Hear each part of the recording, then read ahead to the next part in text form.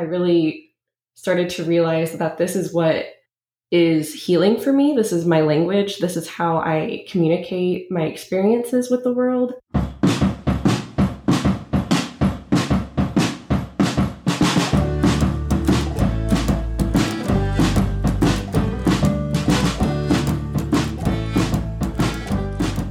Hi, thank you for joining me.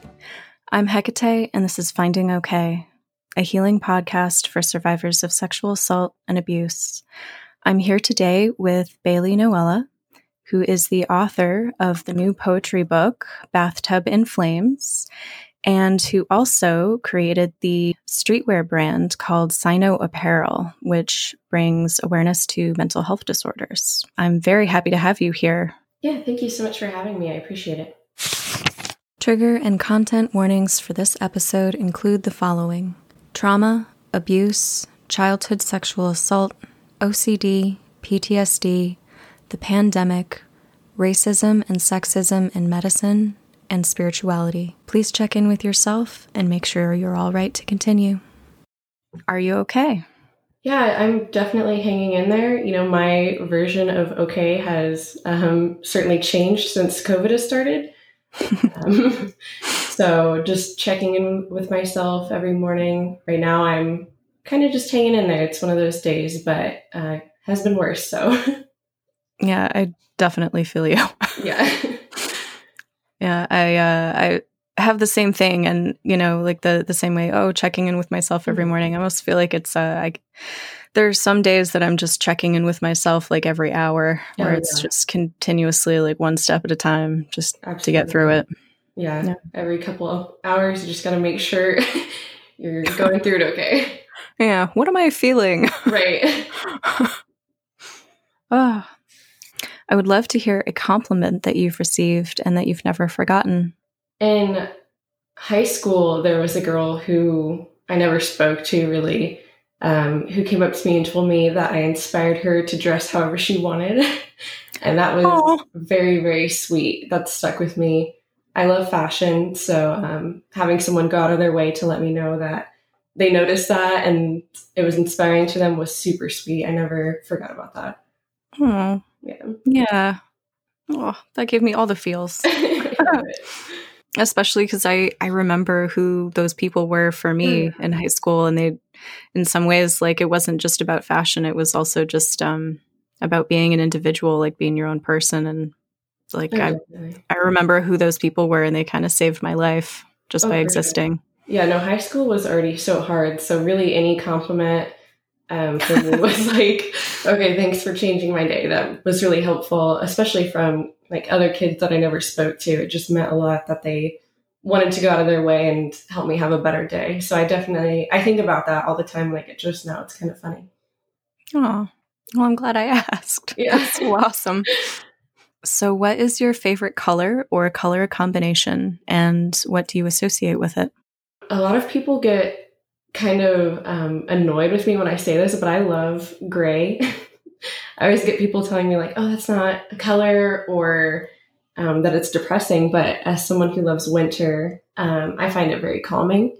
I definitely think of, the monochromatics of the season. It's so peaceful and it's all, a couple different shades. So I love gray. I love blue. I can never decide. I'm kind of up in the air about it all the time. But yeah, I like gray a lot. That's beautiful. It kind of makes me think of like birch trees and snow. Exactly. Yeah. It's always something supernatural and calming, not too in your face. So yeah, I absolutely love it. Nice. I've never heard that answer before. That's fascinating. People are always great. Like, that's so depressing. And I'm like, no, I promise. Like it's such a calming color, but you just don't think about it. If there's a gray wall or something, that's a lot easier to take in than something more depressing. So if I were to summon you in a ritual, what 5 things would I need to place as offerings at each point of the pentacle on the floor?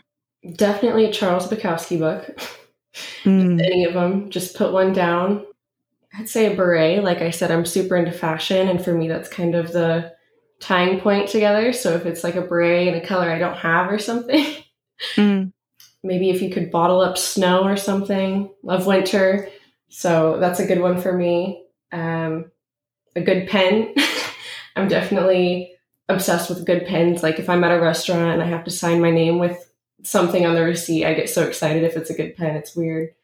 What's your favorite kind of pen? I don't even know. Like, I don't have a brand that I reach for or anything. It's always just the most random ones, like from a college or, a desk job or something. Just really nice pens or calligraphy pens of any kind. Yeah, I love that stuff. Yeah, and then just like a tattoo gift card or something. I don't know if that's a thing, but yeah, it is. I love that. Depends on the shop. If you ever come across a parlor that or a studio that does work that you love, then sometimes they offer gift cards. So that's a worthwhile question to be asking. And certainly a way that you can support tattoo studios during COVID is to buy gift cards for later, because even if they're not working right now, chances are they rely on that income that they're not receiving as much of right now because of COVID.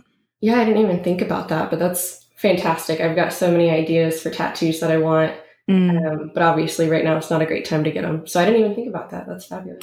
I'm a tattoo artist. I've been nice. I've been having a lot of conversations with other artists, and it's a weird time. It is, yeah, I imagine. I felt so bad for them, especially piercers as well. You've got people wanting nose piercings right now, and it's like, how are you supposed to absolutely do not. Yeah, no. So I definitely feel it. What are 3 essentials to your self-care? Definitely skincare. I really can't start my morning or end my day without it. It's such a nice refresher. It wakes you up in the morning. It kind of lets you know it's time to start going to bed, and just taking care of my health in that way. Books, definitely, kind of having that story to calm down or explore other places is really important for me. And then I love making vision boards. That's definitely a big thing for me. Anything that kind of helps me get closer to the path that I want to be on, whether that's meditation or, like I said, vision boards, those are big, big things for me. When do you make time to read? What's that look like for you? Well, I'm reading all the time for my job. I do editing, but I don't fully count that, just because it is typically rough drafts of books. And I can tell you that's not the same as just sitting down and reading a finished product.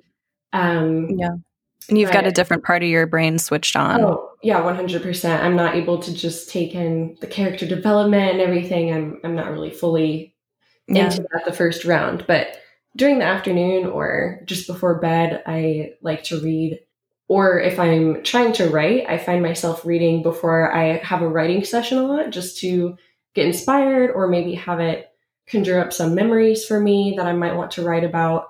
So really, anytime I can get in the afternoon is usually when I'll be reading. So I read your book, Bathtub in Flames, and I completely adore it. It's so beautiful. And I'm so glad that you reached out and that I've, found out about it and got a chance to read it. So I completely adored it. And it is pretty exquisite and very moving. And it's very beautiful and very, very raw and human. It's very deeply human. So I definitely suggest it to any of my listeners. When did you start writing? It's hard to put an exact age on it, because I think as soon as I knew that was a thing, I was writing as soon as I could. I still find stories on like old desktops that I wrote, about having like a pet monkey or the most random things. But I think I started taking it more seriously when I was a teenager. I really started to realize that this is what is healing for me. This is my language. This is how I communicate my experiences with the world. I've always been an artist. I've loved drawing. I love painting, all of those good things. But writing, as soon as I was a teenager, I started really sitting down and thinking about how much it means to me and taking it more seriously, for sure. Did you keep a poetry notebook or journals? I keep poetry, like slips of paper, just everywhere. I'm very much one of those people who I'll just write something down on a napkin or whatever. I do have journals, but I can tell you right now, I have not been good about coming back to those and using just those. If you look at my notes in my phone, there's just a ton of lines of poetry that just come to me throughout the day that I want to work on more. So it's really more all over the place. I have poetry, Post-it notes, poetry, all of those different things. Thank you for sharing that, because I think it's really important to hear about everybody's process and the variety, and because that just adds some validation to the way that other people do it as well. Because I think we're often sold versions of like, this is the way you have to do it for it to be real, or I don't know. Yeah, it's not always pretty. It's not always really organized. Not for me, at least. So yeah, definitely. So when did you decide to put it together into a book, and like tell me about the book and how it kind of came into being? Yeah, I would say probably about a year and a half ago is kind of when I got more serious and realized that this was a possibility for me to put all of these things into a book.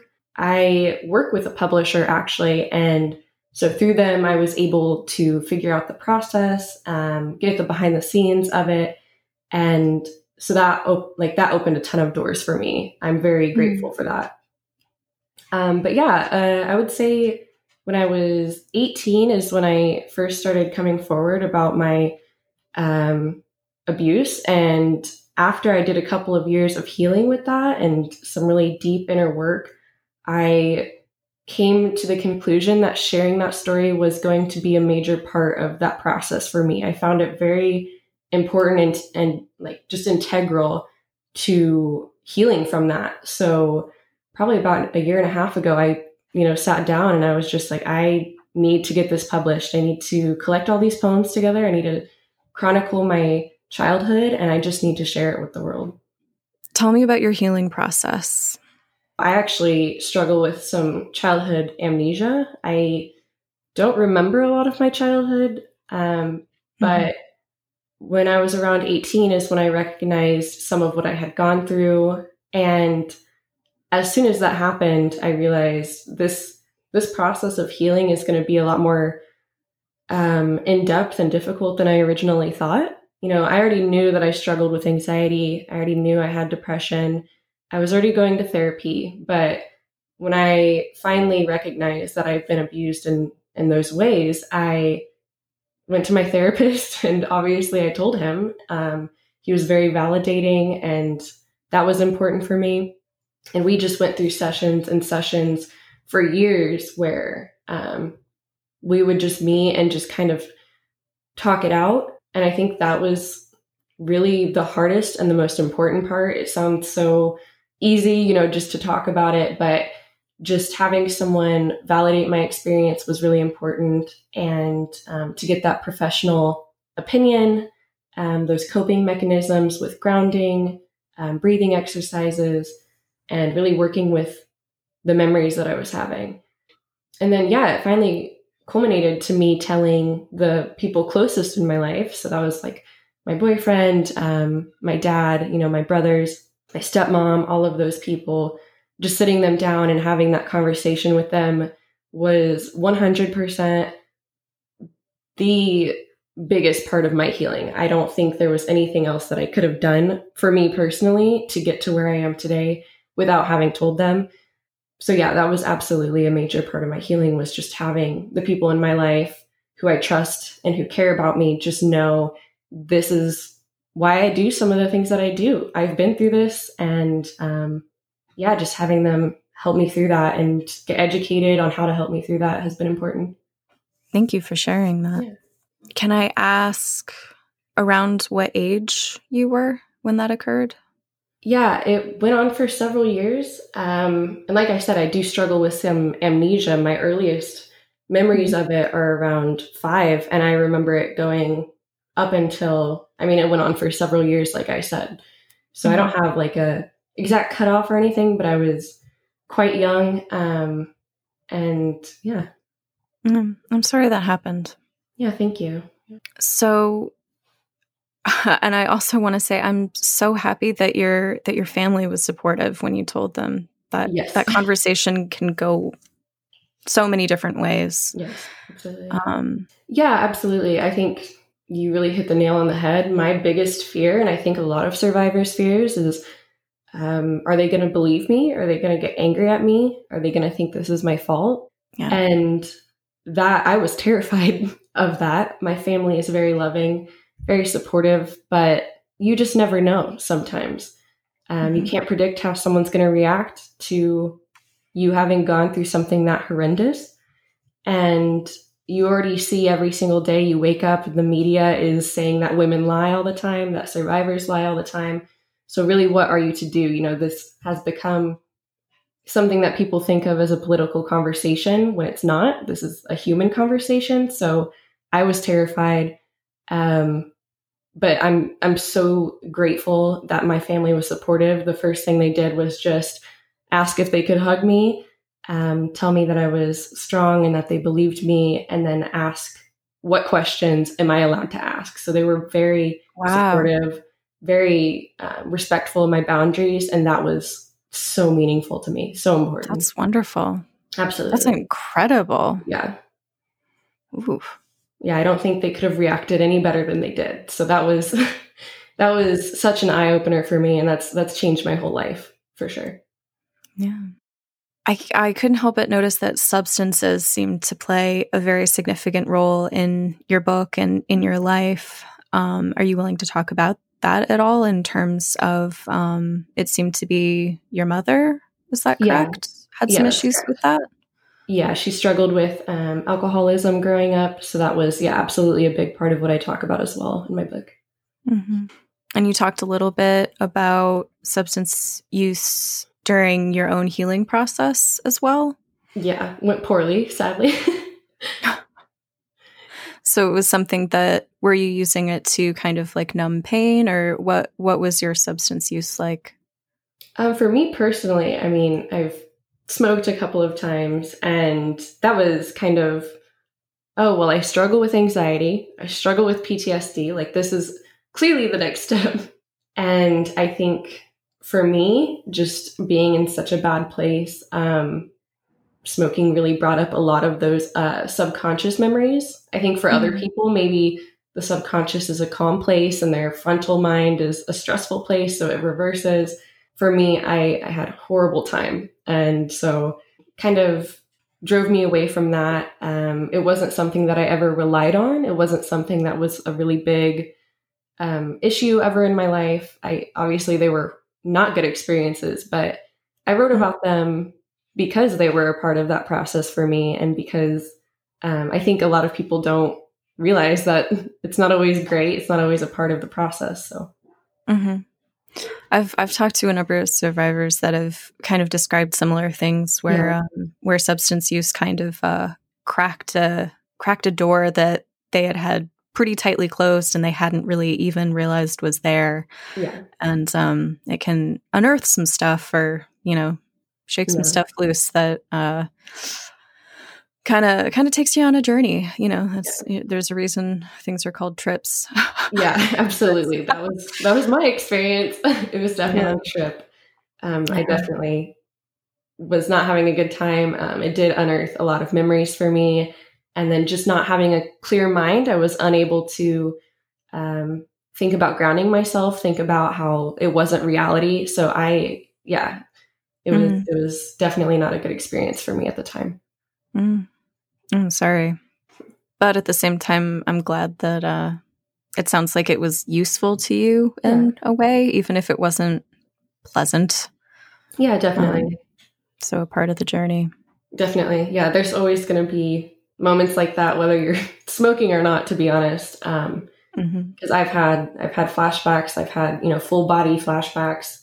And I think just not being sober really makes you more prone to going into those, at least for someone like me. So yeah, it was a learning process.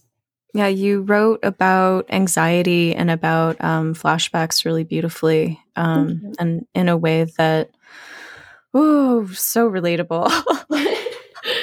Yeah, I was scared too, because at least for me, flashbacks, they take me back to that age. And so I was like, how do I write about this in a way that makes any linear sense? But I'm glad that came through. It did beautifully. And I really appreciated it was done so well that it didn't occur to me that was an obstacle. I'm so glad, yeah. And if that makes sense. Yeah, no, definitely. It looks easy. Yeah. Yeah. It made perfect sense. Yeah, that time thing that can definitely be real.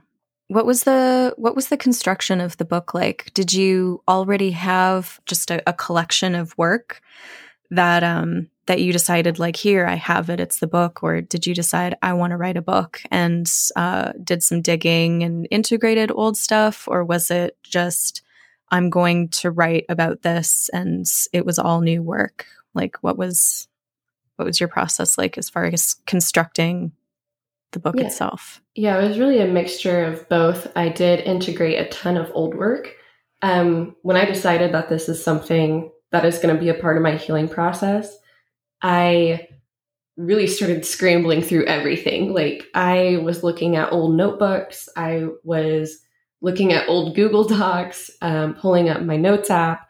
Everywhere that I write, all of these scrolled out places, I was pulling them together and looking at, what poems have really helped me remember my childhood, what poems have captured emotions that surround this experience for me. And I found a ton. I would say probably over half of the poems in my book are from years ago, probably like high school age.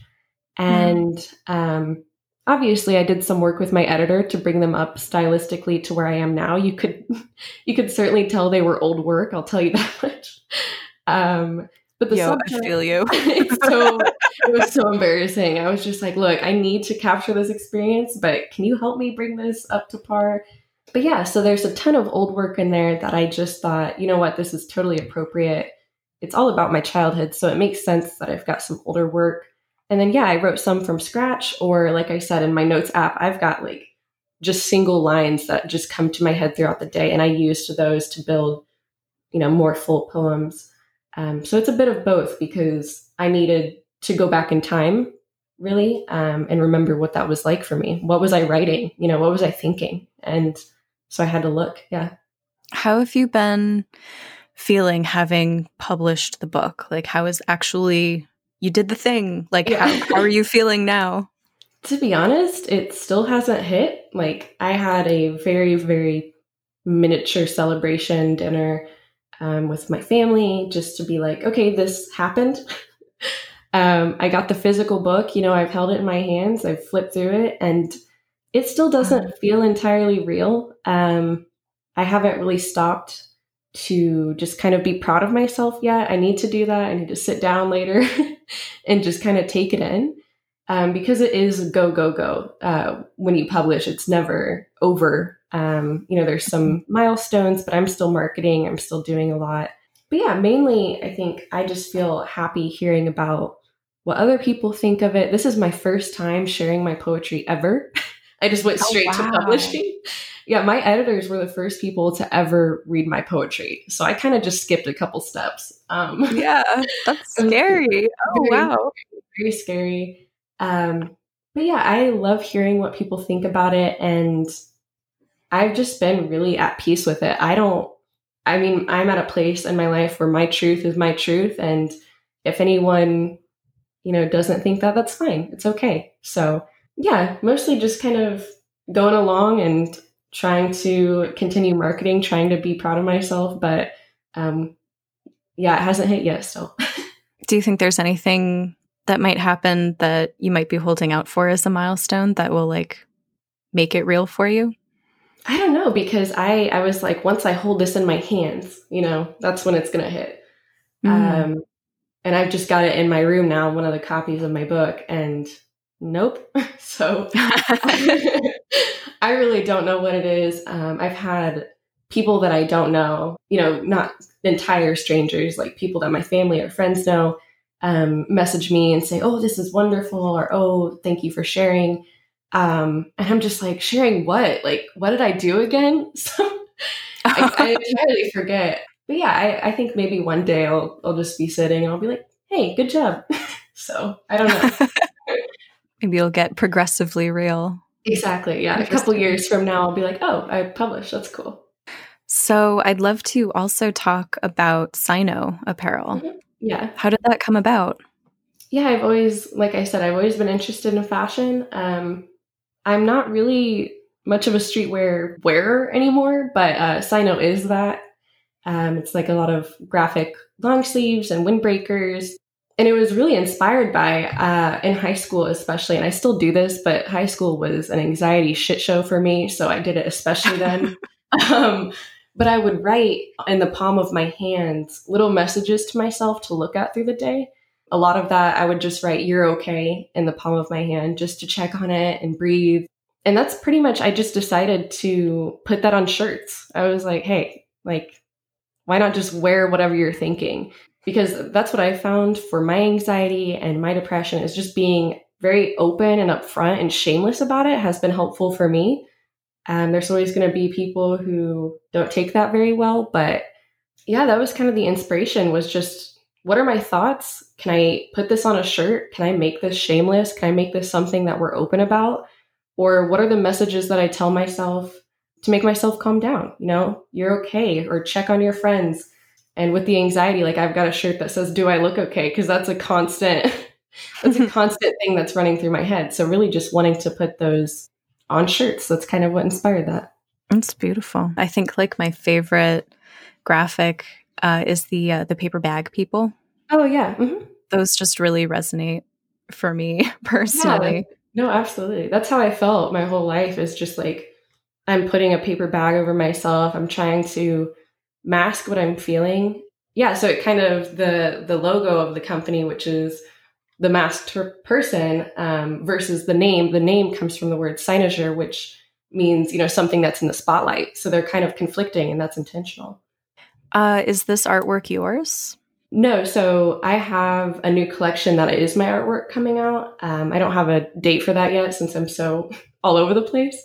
But the first two collections are, I actually hired graphic designers after, like, I would send them sketches of my ideas. I love drawing, but I am very much new to like Adobe and cleaning things up digitally. So I did hire people to help me out with that.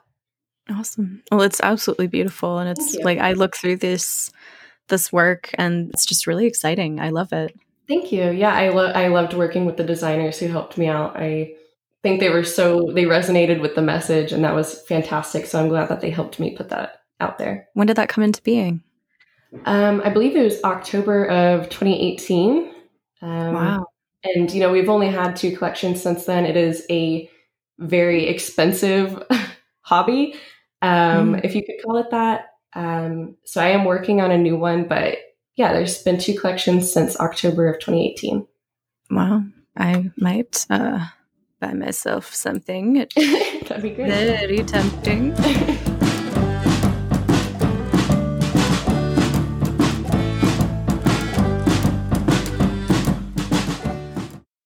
That one does end with, and the world spins and we die. So if there's one that is an upper, maybe we can stick to that. Let me see.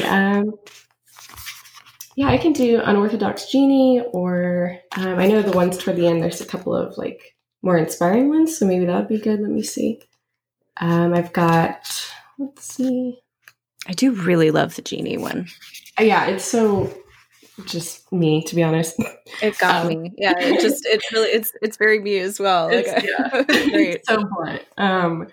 I think Be Patient is a little bit longer, but it is a little bit more, I don't know what the word is, inspiring, I guess.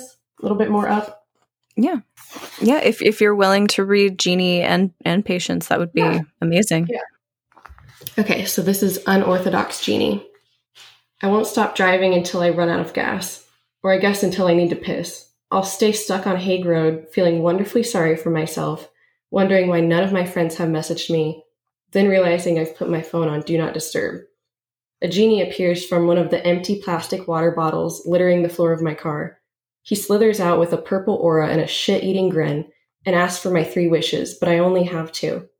To drown my hippocampus in the lake off Greyhound Pass, hold my writhing childhood memories under the murky water until they go limp and cease to haunt me, and that the chapstick in my center console wasn't melted. Okay, so this is Be Patient. The shit is non-linear, and though it's very disorderly, I am at peace with it.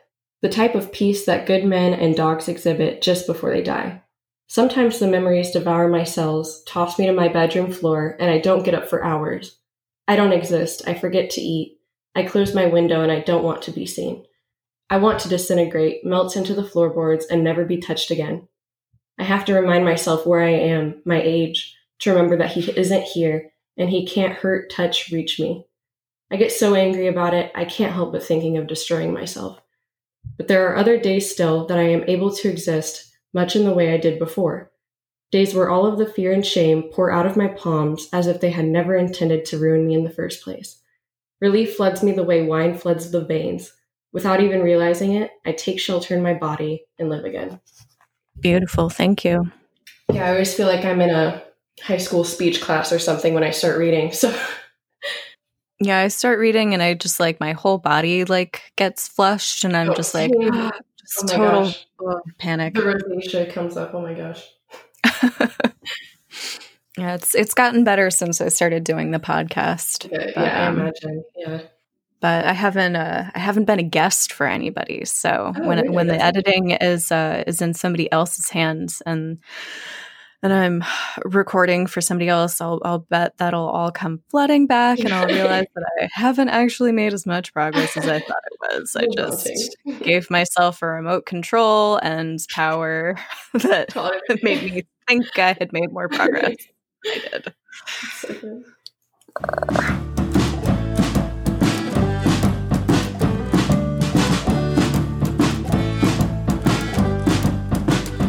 For survivors in general, I would just say, creative or not, if you're in a place or if you have people in your life that you can share your story with, I think that is monumental to healing.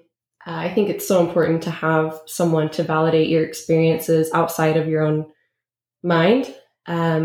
Just to know what happened to you was real and wasn't right, and to have that advocate by your side. So I highly, highly recommend that, whether it's a friend or family member or just, whoever you can find that you trust. And for creatives, absolutely using that as your medium for healing. You're going to find a lot of really great work flowing out of you when you connect with that self, with that part of yourself.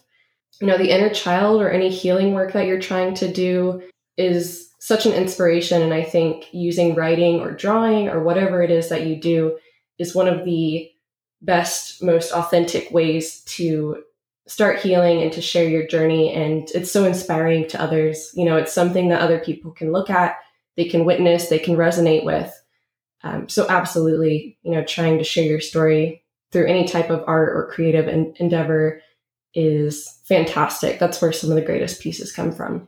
So definitely staying with that, and just writing and drawing and keeping with it and not allowing anyone to tell you otherwise, that your story is not real or not valid, or that your artwork isn't worth anything. Keep doing it for sure.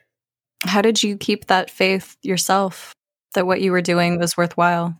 To be honest, I don't know, because there were a lot of days, especially growing up. I have a very artistic mother, but obviously I didn't see her a lot, or, we had a kind of a difficult relationship. And, my dad isn't very into writing or anything. So I was kind of down about it growing up. I thought that maybe it was too dark, or maybe it wasn't worth sharing. And just as an adult now, looking back on it and realizing that that was my language, that was how I communicate with the world, and that it's helped me. I've looked at my process, my own writing has helped me further my journey. So I can only imagine that hopefully it'll do the same for others. I know that I have gotten through some really tough times by reading other poets, by looking at artwork. And so I know that me creating stuff and putting it into the world has to resonate with someone. It has to speak with someone. And it's worth just resonating with one person to put it into the world. Even if it's super scary, it's worth that. I was glad that you mentioned your inner child, because there's a poem in there where you talk about pulling over in your car, and the interaction with your inner child was really moving and really just visceral. Yeah. And I'd love to hear about just kind of your relationship with your inner child and how that has, it seemed like a very tangible relationship to you. And I wondered if that has kind of intersected with your healing process, or your therapy potentially in any way that you wanted to talk about. Yeah, that's been major for me. With these things, a lot of the time, some self-image issues arise. I've definitely, I'm very guilty of, not talking to myself very kindly. And so doing that inner child work has been helpful with that. It's been helpful with working through my trauma. And I did feel a little bit crazy for a while because I would literally, and I still do this, I imagine my younger self just in front of me. And that poem was very literal. And I just talked to her. I just asked her, what's up? Are you okay? Why are we feeling like this? And I talked to my therapist about it, and he was like, no, that's fantastic. Keep doing that. So it's absolutely helped me to just sit down and have a full conversation with her. Children are so honest. They're so authentic and genuine. And that's the same for me as a younger child. So speaking with her, it's like, I talked earlier about checking in with yourself throughout the day. This is just a deeper level of that. And if I'm having an anxiety attack that seems to have no cause, or if I'm struggling with intimacy or these nightmares, I will just envision my younger self, and I'll just sit down with her and I'll say, what do I need to do? How can I help you through this? I apologize to her often for what happened. I allow her to be joyful. And that to other people, that just looks like me being happy, but it really is my inner child just coming out and allowing her to live as she should have been able to, and being authentic with who she is and who I am. So that's been absolutely very integral to my journey. Thank you for talking about that. Yeah. And I think there are, so many experiences like that of us interacting with ourselves, and just like healing modalities and articulations of self that make us feel crazy because we don't see them reflected in the world around us, or the way that we talk about things, in society, or things are, you feel crazy because you don't see it elsewhere. It isn't articulated in the culture or something like that. Honestly, like the question of why it is that feels so crazy to us is a good one. Because I've had similar experiences where something made me feel crazy, but it was ultimately a really incredible healing tool, an important part of experiencing and interacting with self. Mm-hmm. And I loved hearing about your version of that. And I think it's really important for survivors to hear from other survivors, you're not crazy. Whatever you need to do. That's why I had to ask my therapist. I was like, hey, look, is this detrimental? Because it doesn't feel like it. Is this crazy? And he was like, no, this is work that people do. And I'm glad you've already started it.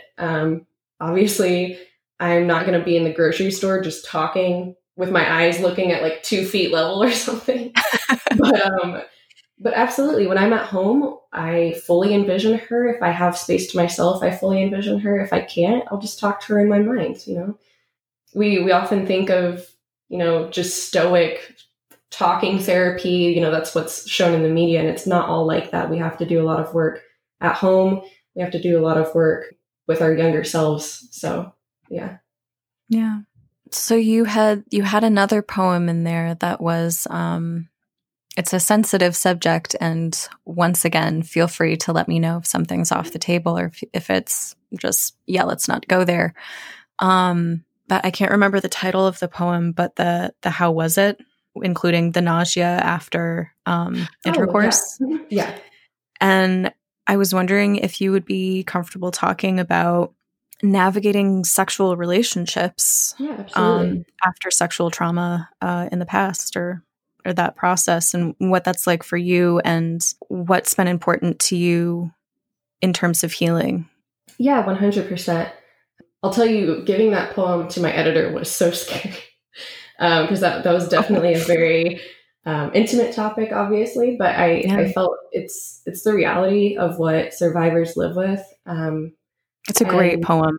thank you. Yeah. And toward the end, I kind of talk about me personally. I really do flip back and forth between being like sexually repulsed and being just an entirely sexual being, where I feel like that's my meaning, that's my purpose. I feel like that's common for survivors. Maybe sometimes they stick to one or the other, or they flip back and forth. But I thought that was important to talk about. Yeah. Not only is it a difficult thing to, engage in as a survivor, but for me, it also is part of the reason that I started to remember what I went through. Like I said, I had some amnesia, and it wasn't until I was about 18, when I started becoming sexually active, that I started having these flashbacks. And it makes total sense. Those parts of your body are being, touched. And so that's going to bring back some muscle memory. You're going to start thinking about that. Why does this feel wrong? A lot of questioning, all of the things that went through your head before, if you were, a childhood sexual assault victim. So one of the most important things for me has just been being able to be very open with my partner, very trusting in him and letting him know, what's up. And I know a lot of people have safe words as well, especially survivors, because there are days you just cannot. But I think talking about how silence is a safe word, freezing is a safe word, because a lot of us do that. A lot of us go back into that mode where we can't speak for ourselves. So having that conversation is very important. Being open and honest with yourself, checking in with your body is so important, because intimacy is a very, very difficult thing to navigate. Thank you for being willing to talk about that. I know it's a very personal subject, but it's a question that I get a lot, especially when it has to do with cis male partners. Yes, especially, yeah. And I think having them being willing to educate themselves is important, because there are people who have these, preconceived ideas about what being with a survivor means, and they don't know how to look for those signs. So, it's a very important discussion to have, and I know it can be difficult to talk about. It's not quote unquote sexy to sit down and have a conversation about what it looks like to disassociate during intimacy. It's not, and it's not meant to be sexy. This is real life. This is what people experience. And if your partner is someone who is trustworthy and cares about you, then that's a conversation they should be open to having. Yeah.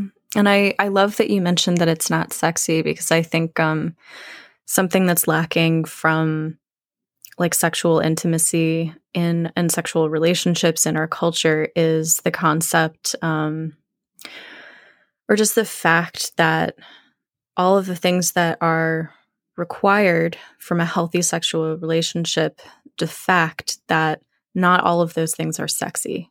Right. And then once that's addressed, it might not be sexy, but it won't be unsexy. Exactly. Yeah.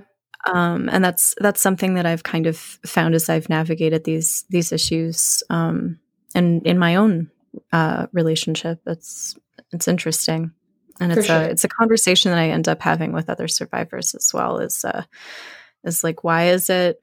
Or something that I find coming up when I read things on the internet, or like cis men responding to talk about consent, or the Me Too movement talking about like, well, what am I supposed to do? Like, just like, in the middle of everything, just be like, Stop. are you okay? Or like, how is it sexy to be like, can I kiss you? And it's like, how? It's so, yeah. It's so bad. It's so bad. Yeah.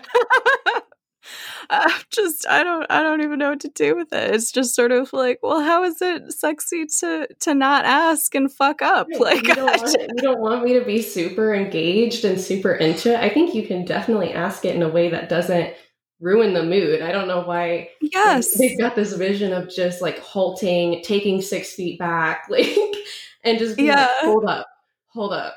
Is this like, chill with you? Like, no, you might not be holding a clipboard when you ask. Like, it doesn't have to become clinical. Like, no.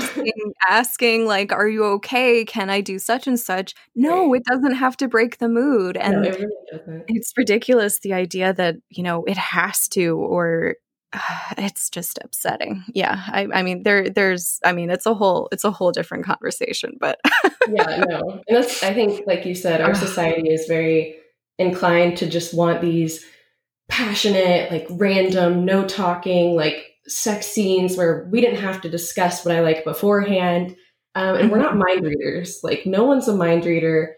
You should be having conversations with your sexual partners, regardless, just about, what you're chill with. And that doesn't have to be the super, we're making out and I'm just going to stop and be like, oh no. I don't know why people think it has to be so unsexy, or why it matters that it's sexy or not. I'm a person. I have my preferences. I have my, experiences. So yeah, I think it's a big cultural shift to make consent sexy, 100%. because it should be. Yeah. And Right. it's sort of weird that it isn't, for you? like, to people. Right. So that kind of seems like a big symptom of a huge problem. Exactly. So yeah. But definitely opening that dialogue and with your partner getting to a place where, as you say, like silence or disassociation or stillness, and recognizing those things, talking about those things, that's a big game changer. Yeah. And and I know my partner checks in with me a lot, and that's been incredibly important. Yeah. So just little check-ins that don't break the mood, Exactly. but that keep something really bad from happening. Exactly. Yeah. Like, you want to see the alternative to this? Like, if you think this is sexy. Yeah. Well, and it's a big way that he checks in with me is kind of like, are you okay, or is this okay? And just looking for that verbal yes. And an interesting, I like that you mentioned silence or stillness, and then kind of brought that into the conversation, and something that I had to check in with myself, and ended up, like, we had a conversation, I think, within the last year, which was when I realized, like, ooh, like, part of my trauma means I might lie to that question. Right. Yeah. If I'm in the middle of, if I, like, missed a couple checkpoints and entered into a, like, I'm not okay, and I, like, missed this like the sign. Yeah, you just go straight for it. Yeah. Yeah, and I'm just sort of like, okay, so now I'm in, like, a not great place, and now I'm in the place where I feel I'm required to lie to that question, and then having to fight to get back into the present. To it is okay to say that I'm not okay, and I need to be honest, even though that's uncomfortable. Yeah, it's so very important to have a partner who respects that. Yes, 100%. Yeah. Well, I'm glad that you found somebody who's willing to have these conversations with you. Yeah, for sure. It's been fantastic just to have. I mean, it seems like such common decency, but when you live through these things, it's like, oh wow, like this person cares that I'm enjoying myself, and it's definitely a game changer. Yeah. Yeah, it seems like a low bar, but it does. It does. But I know culturally this is something we're working on, so I do appreciate having that open, honest conversation with someone. It's very nice. Mm-hmm. I'd love to hear. There's always talk about red flags, about recognizing, a bad egg, in terms of, like, choosing partners. But if you can think of anything, what were your green flags? Things that for you meant, like, you might be one of the good ones. Yeah. You might be worth my time. Yeah, definitely. I think, there are a lot of, like, on the news, there's a ton of reports about sexual assault and everything. And having someone that is willing to have an open conversation about that and isn't very dismissive of the things that are on the news is important. Just someone who, okay, this is a conversation. Maybe they're not fully educated on it, but they know that this stuff happens. This is the real world. These aren't all a bunch of lies. This is stuff that women and, other survivors go through. So that was definitely a winner for me, was knowing that I could have that open conversation. Mm-hmm. Yeah. And someone who also is going to step forward for any of your boundaries. If you tell them, I don't like when people or when you do this, and they step up to the plate, or if someone does something to you that you dislike and they step forward and they, help you voice that's definitely a good one too. Because those smaller boundaries that you put in place are really the precursors. They might seem small, but they are the precursors to determining if this person is going to respect your bigger boundaries. If they can't respect the small ones, you're probably not going to get respect for the bigger ones. Well said.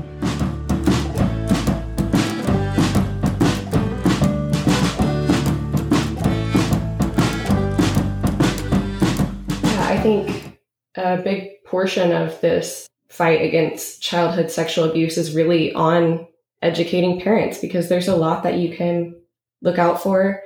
Obviously, it's no one's fault except for the perpetrator, but parents being more aware of their child's actions and knowing how to talk to them is so important.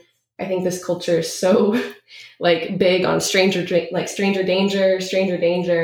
But with issues like this, we're talking about people in your family. We're talking about people next door. We're talking about people that you trust most of the time. These are the people who are grooming kids, who are, abusing them, because that's what they do. They earn your trust. The best serial manipulators out there are very charming. They're so charming. They know how to talk to people, and that's what they're going to do. They're going to get your trust. So I think talking to parents about having that discussion with their kids beyond stranger danger, having trusted adults, knowing what that means to trust an adult, and knowing that it's definitely a red flag, if someone tells you to keep a secret, stuff like that. And bodily autonomy, teaching them the correct words for their, body parts is a big one. There's just so many things that parents can do to help their kids be aware of that. And it's all age appropriate. There's a lot of age appropriate consent content out there for parents. They don't have to go in and talk to their child about sexual abuse and what that is. Just talking about consent and a scale that they can understand can help them apply that to bigger situations. Yeah, and it's worth saying explicitly that most abuse or sexual assault that happens to children, it is the majority of the time somebody that they know. Mm-hmm. Yeah. And that's something that I guess some people don't know. Yeah. Because you're right, that stranger danger, that is the big focus. And yeah. And that's why so many survivors, I think, have a hard time coming forward, is because who's going to believe me that this super nice man who lives across the street, who is college educated, who has intelligent conversations, who is not an outcast, who's, in his community, he's donating, he's charitable, who's going to believe me that he did one of the most heinous things you can to a child? That certainly went through my head. I'm sitting there, I'm like, okay, people like him, so why would they believe this? I'm very fortunate that I was, taken in and believed, but I know that that's a struggle for a lot of survivors. So I think sharing that message, that it's really not strangers as frequently as we may believe, is so important. You need to talk to your kid about what trusting adults mean and what their body, is, and that it's theirs. They don't need to do anything for anybody, adult or not. Mm-hmm. And and those rules about secrets. Yeah. And understanding that if an adult lies to them about, something bad will happen if you tell, that is absolutely a situation where even if you're scared of that thing, or it's a scary scenario that somebody just spun for you, that you need to tell somebody. Yeah. That won't happen. Exactly. Yeah. Yeah. You need to be able to know that secret's not something you have to keep. It's not the truth. And that this is, just because it's adult, as a child, you deify adults to an extent. Yes. You think everything that they say is the truth. Everything that they say is correct. It's right. It's fine.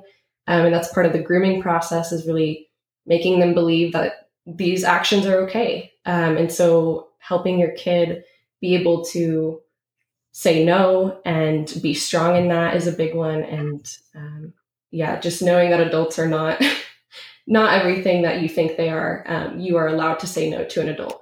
Yeah, I think the cultural desire for obedient children really gets in the way of ending a lot of abuse, because there is that it really just is a massive barrier, is the way that we program children to believe and trust adults in positions of authority. For example, like teachers, believing in teachers and accepting what teachers tell you is the truth. And that's problematic, like, of course, like in an abusive situation where you're trusting that an abusive teacher is, telling you the truth or doing something acceptable. But also just in terms of like raising intelligent children, Yeah. Teaching them that that not everything the teacher says is real or true. Right. And that certainly a lot of people don't even start realizing that until high school, and may even get all the way through high school into college, not, fully comprehending that not everything they're being taught is true. And so it's just this acceptance of authority figures as deities, as you said, or, like infallible figures Right. of power.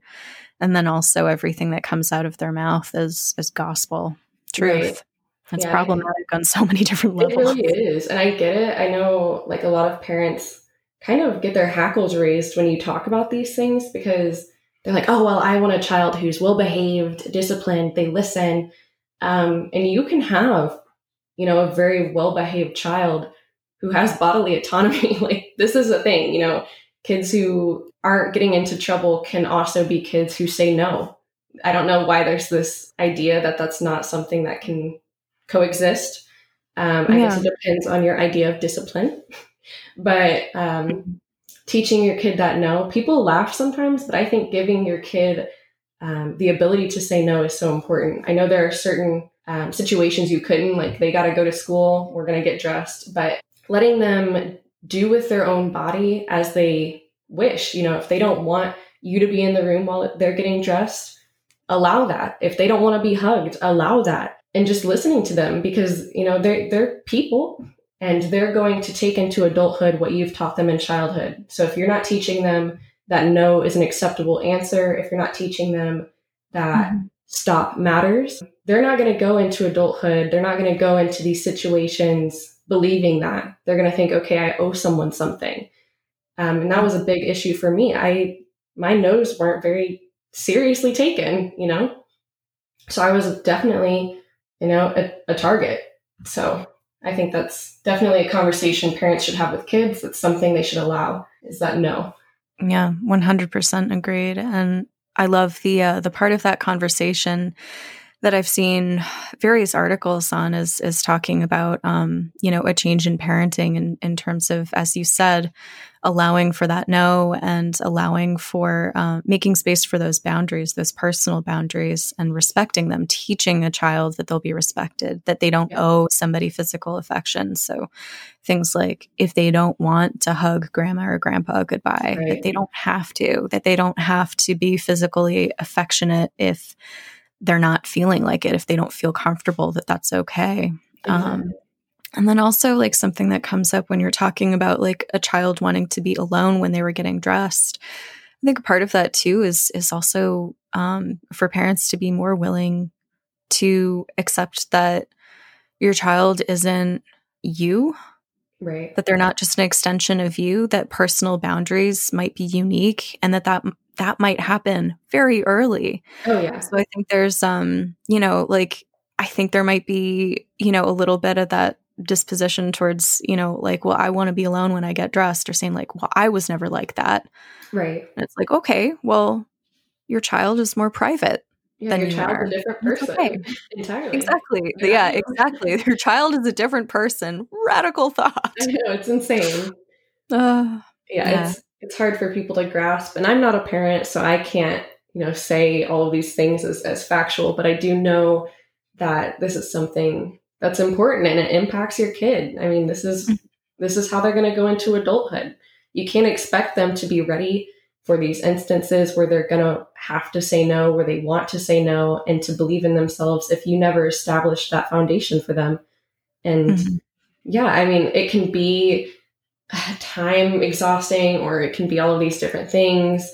Trying to accommodate their boundaries as they're growing up. They're little, they're new to this, but just showing the utmost respect for that teaches them from day one, like, you are a person, you owe no one nothing as far as, your body goes. This is your space. Set those foundations, those boundaries up, and that'll let them go into adulthood much more ready for those, occasions. I'm going to look for an article or a fact sheet that includes warning signs or things that parents can do or that adults can do to spot childhood abuse, and then also things that they can do to prevent it. And I will post that in episode notes. Yeah, that's perfect. Yeah. So hopefully get the word out on some of that stuff. Yeah, I think it's so important for parents because, like I said, obviously the perpetrator is the one to be blamed. But even as someone who went through several years of this, there are days that I struggle. I'm just like, how did no one see this? And I get so frustrated. So I think being educated on that, if you have kids, or even if you just work with kids, is monumental. That can really change someone's life. Yeah, I would love for there to be like required workshops or some kind of training involved in teaching or childcare. 100%. I'm surprised. Children spend so much of their time, like just a massive percentage of time, in like learning situations, with teachers or with caretakers. And if those people were trained to spot the warning signs, it would be such a game changer.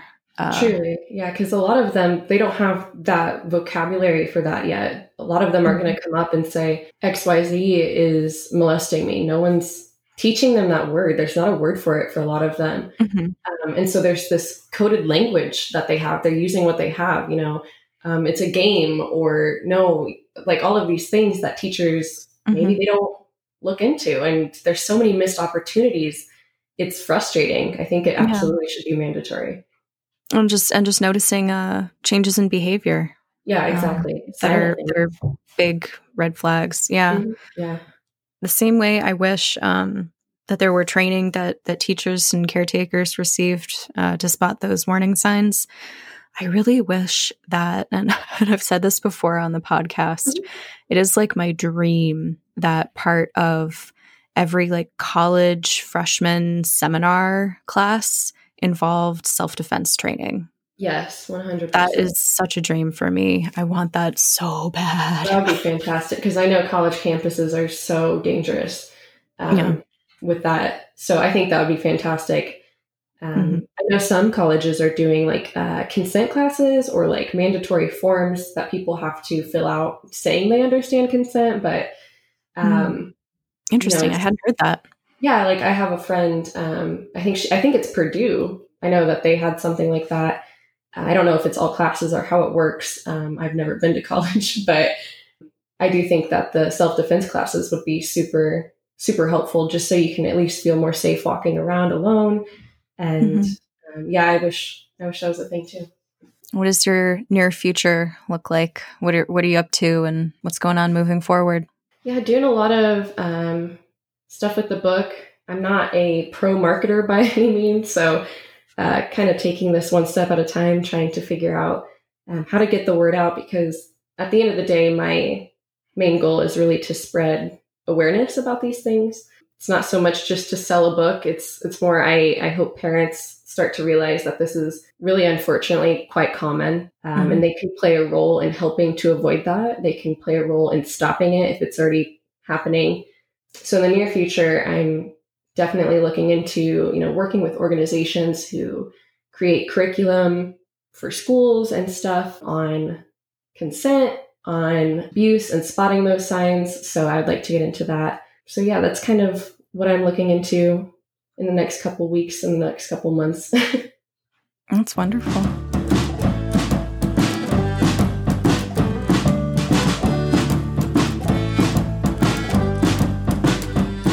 I think a lot of my OCD stems from just having been sexually abused. Obviously, I've got some repetitive thoughts, but I also struggle with certain rituals. So, like at night, I shower compulsively, or checking the doorknobs is a really big one. I just never feel entirely safe. I don't feel like the doors are ever entirely shut. So, yeah, I think a lot of my OCD stems from just having been traumatized in that way. A lot of it has to do with safety.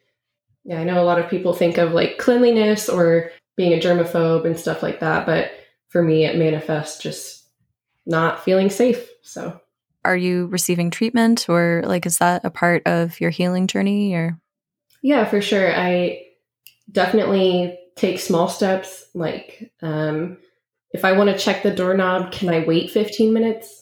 Because it does, when you have OCD, it really feels like your mind is telling you, you don't have to do this. Like, you can stop, and your body's just going for it. You really can't. It does feel like you're kind of just witnessing yourself do these things. And that's what a lot of people don't get. They're like, oh, just stop doing it. And it's like, oh, my body's already there. So it's very difficult. And especially when, you've got these thoughts that, oh, something bad's going to happen if you don't. Someone's going to face consequences if you don't check the doorknob for the third time. It sounds silly, but, you believe it with full conviction. So I just do those small steps where I'm like, okay, I really, really, really want to check the doorknob, or I really feel the need to shower. And I just make myself wait. I'll be like, can I wait 15 minutes? Okay, do I still want to shower or check the doorknob after 15 minutes? Can I wait longer? Did I forget about it? Just to remind myself, like, this is my choice. This is my body. My mind is trying to make me believe I have to do this, but I'm not going to do this right now. Yeah, thank you for talking about that. It showed up in a few of your poems, and I really appreciated that you included that part of your experience, because it doesn't show up for everybody the same way. But if, for one person it's not OCD, then it's something else. But just like trauma emerges and bubbles up for us in a variety of different super awesome ways. Yeah, and it's unique for everybody. So I really appreciate you being willing to share that.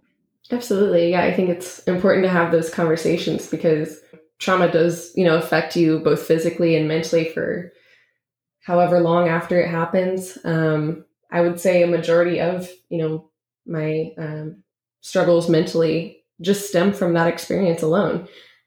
Physically, even, I'm in pain a lot of the time, and people don't talk about that a lot, is that, trauma can have a lasting effect on how your body holds pain and what you feel and perceive. Mm-hmm. Yeah, that's very real. Chronic illness and chronic pain conditions are astronomically more likely in folks who have experienced trauma. Exactly. So do you have a chronic pain condition that you're willing to discuss? Or? Yeah, I've had, really intense, like abdominal pelvic pain. And I've been to so many specialists just trying to figure it out. And I just genuinely believe it just is having been traumatized. For a long time, I'm like, okay, maybe I'm allergic to gluten. Like, just things like that, I was getting tested and all of those things, but it really is just me holding on to pain, I think. And it doesn't make it any less real.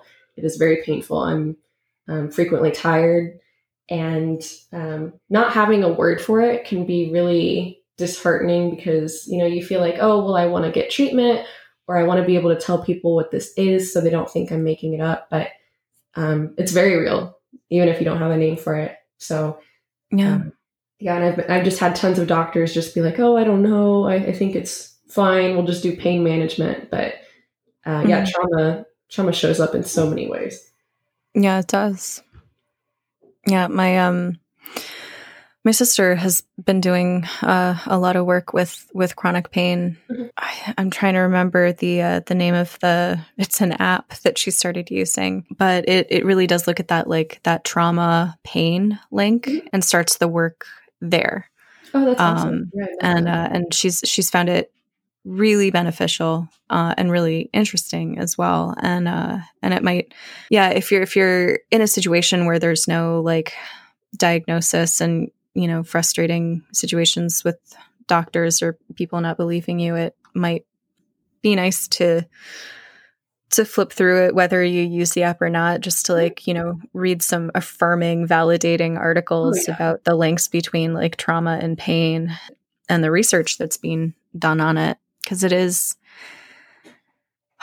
very frustrating to have pain dismissed or not validated in a certain way. Absolutely. I mean, it's tiring to be in pain all the time, but you have to think like your body, at least mine, especially having anxiety and having these experiences, I feel like I'm constantly having an adrenaline rush. Like I'm always in fight or flight mode. It feels like something bad's going to happen at all times. So no wonder, like I'm tired, I'm in pain, I'm holding all of these things. So I would love that. I love to hear like other experiences and have that affirmation because it's so real. It's just something, doctors are just like, well, there's not a name, so just move along. So, yeah. And it's certainly as soon as you have a uterus, doctors are super comfortable dismissing pain. It's probably just, your cramps. Yeah. Yeah. Well, and even if they don't say that, just like as soon as someone is assigned female at birth, any kind of pain they experience is so much more easy for a doctor to dismiss. 100%. I've had a lot of super great experiences with that in my life as well. Yeah, not to mention if you're a person of color on top of that. Word. Yes. Oh, yeah, it's horrible. So real. Yeah. Medicine has a lot of work to do. A lot, yeah. A lot of different ways. A lot of learning. I read an amazing article recently that was talking about a lot of us tend to dismiss and I started talking about this before, like checking in with you about what your opinions are, but a lot of us tend to dismiss folks who are not interested in receiving the vaccine or who are anti-vaccine, and a lot of us dismiss them as idiots or fools and just get angry at them and don't really investigate it. But it was an article that was looking at, okay, so, look at the history of like modern Western medicine and the way that it has straight up experimented on women and people of color, throughout history, subjected them to torture and just terrible things. Right. And then looking at the percentage of Black folks who don't trust the vaccine or, aren't interested in receiving. And it's like, are we going to ignore that? I mean, that's very real. And then also women who, people who are assigned female at birth, especially, who have had a lot of them really unpleasant situations with doctors who have had pain or conditions dismissed because of their gender. And it's really, it was putting it in the perspective of this isn't just the fault of these people who don't trust the vaccine. Like, look closer. Why don't they trust the vaccine? Ultimately, a certain amount of responsibility has to, be with doctors and with modern medicine in terms of, well, you haven't gained the trust of people because you haven't been acting super great historically, and just kind of, allowing that to be a part of the conversation. I found that a really important article to read. And I appreciated that lens. No, definitely. Yeah. And I think people are so dismissive because it's easier to just label that and to move on. But it really is something historically that's happened, human experimentation. And it sounds like, oh, a conspiracy. No, this happened. Like, this is stuff super real. Yeah. The government did to people. So to carry that belief on, totally valid. I don't know why there's this, oh, well, just forget that we ever injected you with stuff that we lied about. Like, why would you dismiss that? That's a valid fear. Syphilis experiment, or like the start of like gynecology for women, like that poor fucking woman. I can't even fucking. And there was a statue to that guy, right, for ages. So Exactly. Like, celebrate it. What a hero. And he just tortured a Black woman because he believed she couldn't feel. That's a common belief held today still by doctors. Yes. That's why it has to be so scary to go in. I mean, even as a woman, a cis woman going in and just having a conversation with a doctor, I'm sitting there. I'm like, are they going to dismiss my pain? But I can't imagine like being a Black woman and going in, and that's twofold. You have doctors who have outwardly said, I don't think they feel pain. How do you have a conversation about that? It just doesn't make sense. Yeah, just unfucking believable. It's disgusting. I don't get it. All of this just really, this needs to be addressed on so many levels. Yeah. And the responsibility has to, be owned at a certain point by medical institutions and people who are training these next generations. They go through so much schooling, you kind of just think, oh, well, they know everything. They're empathetic. I mean, they're doctors, but there's just not enough, there. So definitely would love to see a change in that industry. Yeah, that would be stellar. That'd be great for all of us. Yeah. Ugh.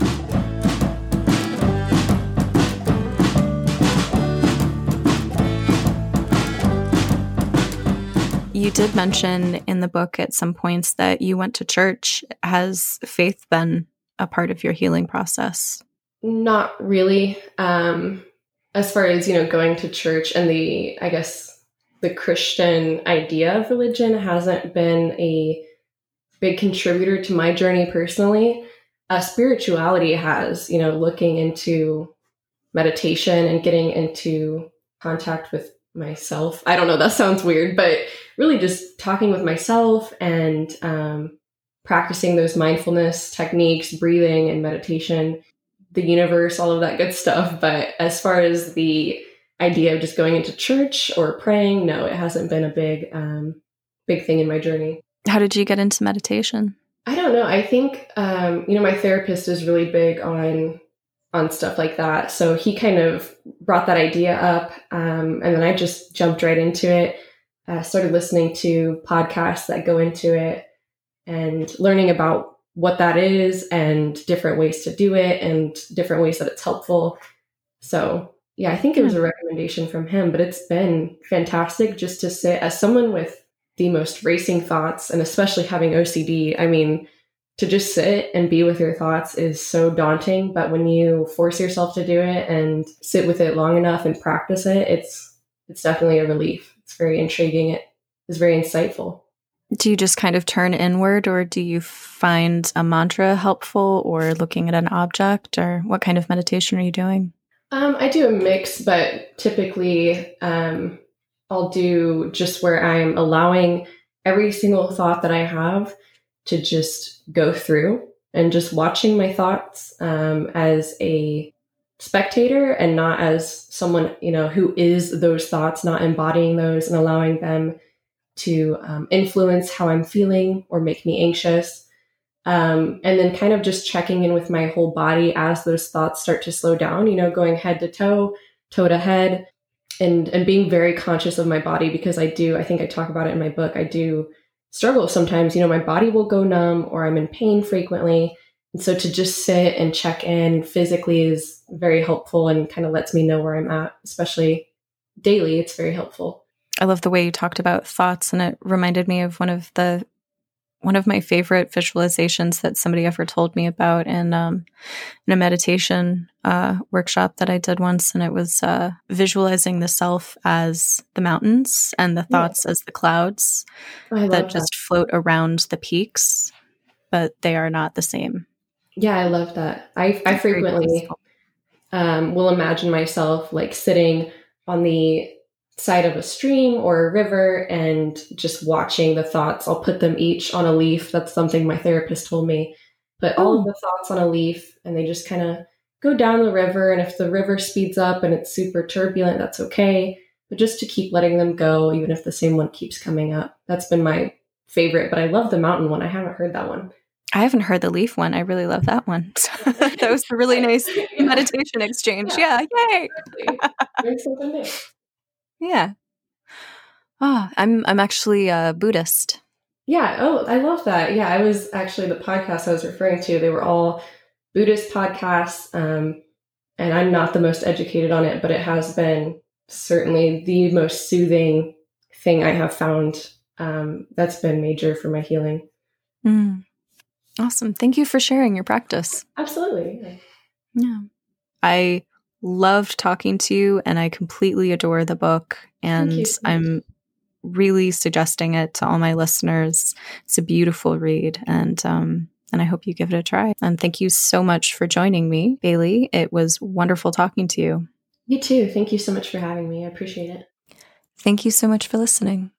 Be sure to take a look at the episode notes to check out Bathtub in Flames, available in paperback and on Kindle, and also be sure to check out Sino Apparel. Please write in to podcast.findingok@gmail.com with feedback, questions, and episode requests. Let me know if you're interested in joining me on the show. I would love to have you. Finding OK is crowdfunded and paid for out of pocket. I am unemployed with the pandemic, and anything helps. Please consider donating. You only need $1 to help. Please visit buymeacoffee.com/findingok to contribute. A link can be found on the podcast website, www.finding-ok.com, and I post links routinely on my Facebook page. I also post relevant articles, art, memes, and resources daily. My memes are fire! Feel free to friend me, Hecate F-O-K, HECATE-F.OKAY. You can also find me on Instagram. I have created a private Finding OK Facebook group for survivors. You are welcome there, and I hope you'll join us. Please take a minute to rate and review the podcast to help me reach more listeners. Reviews are featured on the new website, and you get a shout out on the next episode. If you can't afford to donate, leaving a review and sharing online or through word of mouth is the best way that you can help the podcast. Y'all, the biggest shout out ever to the person who donated $50 for New Year's. That kind of money is a game changer to me right now. It means I'm not only able to afford monthly fees, I'm able to provide hours of extra content, purchase the books I'm reviewing from the authors who are joining me on the show, and rent some of the Survivor movies I'm hoping to review with Kim. Thank you so much for helping me keep this going.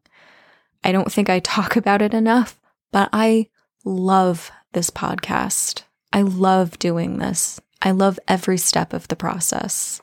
After every amazing conversation with incredible and inspiring people, I'm thrilled to have a new episode to edit. The editing, that's the part that's a chore to some people. I fucking love this podcast, and I love everyone who's a part of it. I love all my listeners, all my followers and Facebook friends, and I love the people who are helping me keep it afloat in the middle of these crazy times. I love what I'm doing. I feel like I'm doing exactly what I'm supposed to be doing. It brings each day joy and purpose and gives me hope. Thank you so much, anonymous donor, for helping me continue doing what I love. To thank you for the largest donation I've received since the first donations that launched the podcast, I wanted to do something special.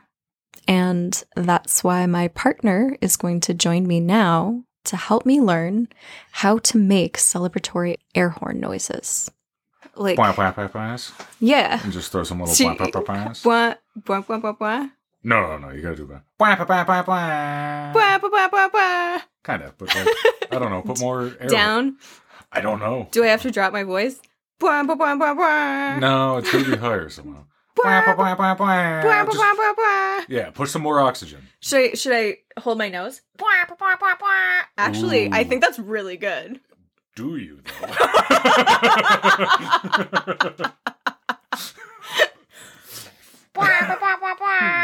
No, it's bad. Oh, okay. I don't think it's good. I love you, but I don't think that's good. You do it again. You gotta get like... Yeah, pretend it's like a baby filled with air. What? It's like a baby filled with air. Like, pretend you're like crying. Closer, yeah. Thank you so much. Please share, subscribe, and donate if you can. Thank you again for listening. This has been Finding Okay. Black Lives Matter. Take care of yourself. Your heart is a muscle the size of your fist. Keep on loving, keep on fighting, and hold on, and hold on. Hold on for your life, for your life, for your life. Your heart is a muscle the size of your fist. Keep on loving, keep on fighting, and hold on, and hold on. Hold on for your life.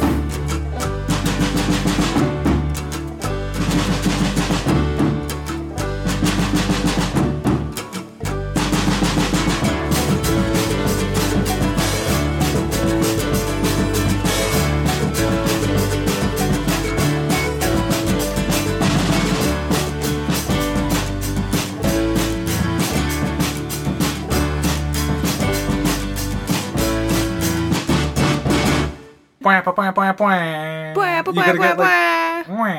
Wah.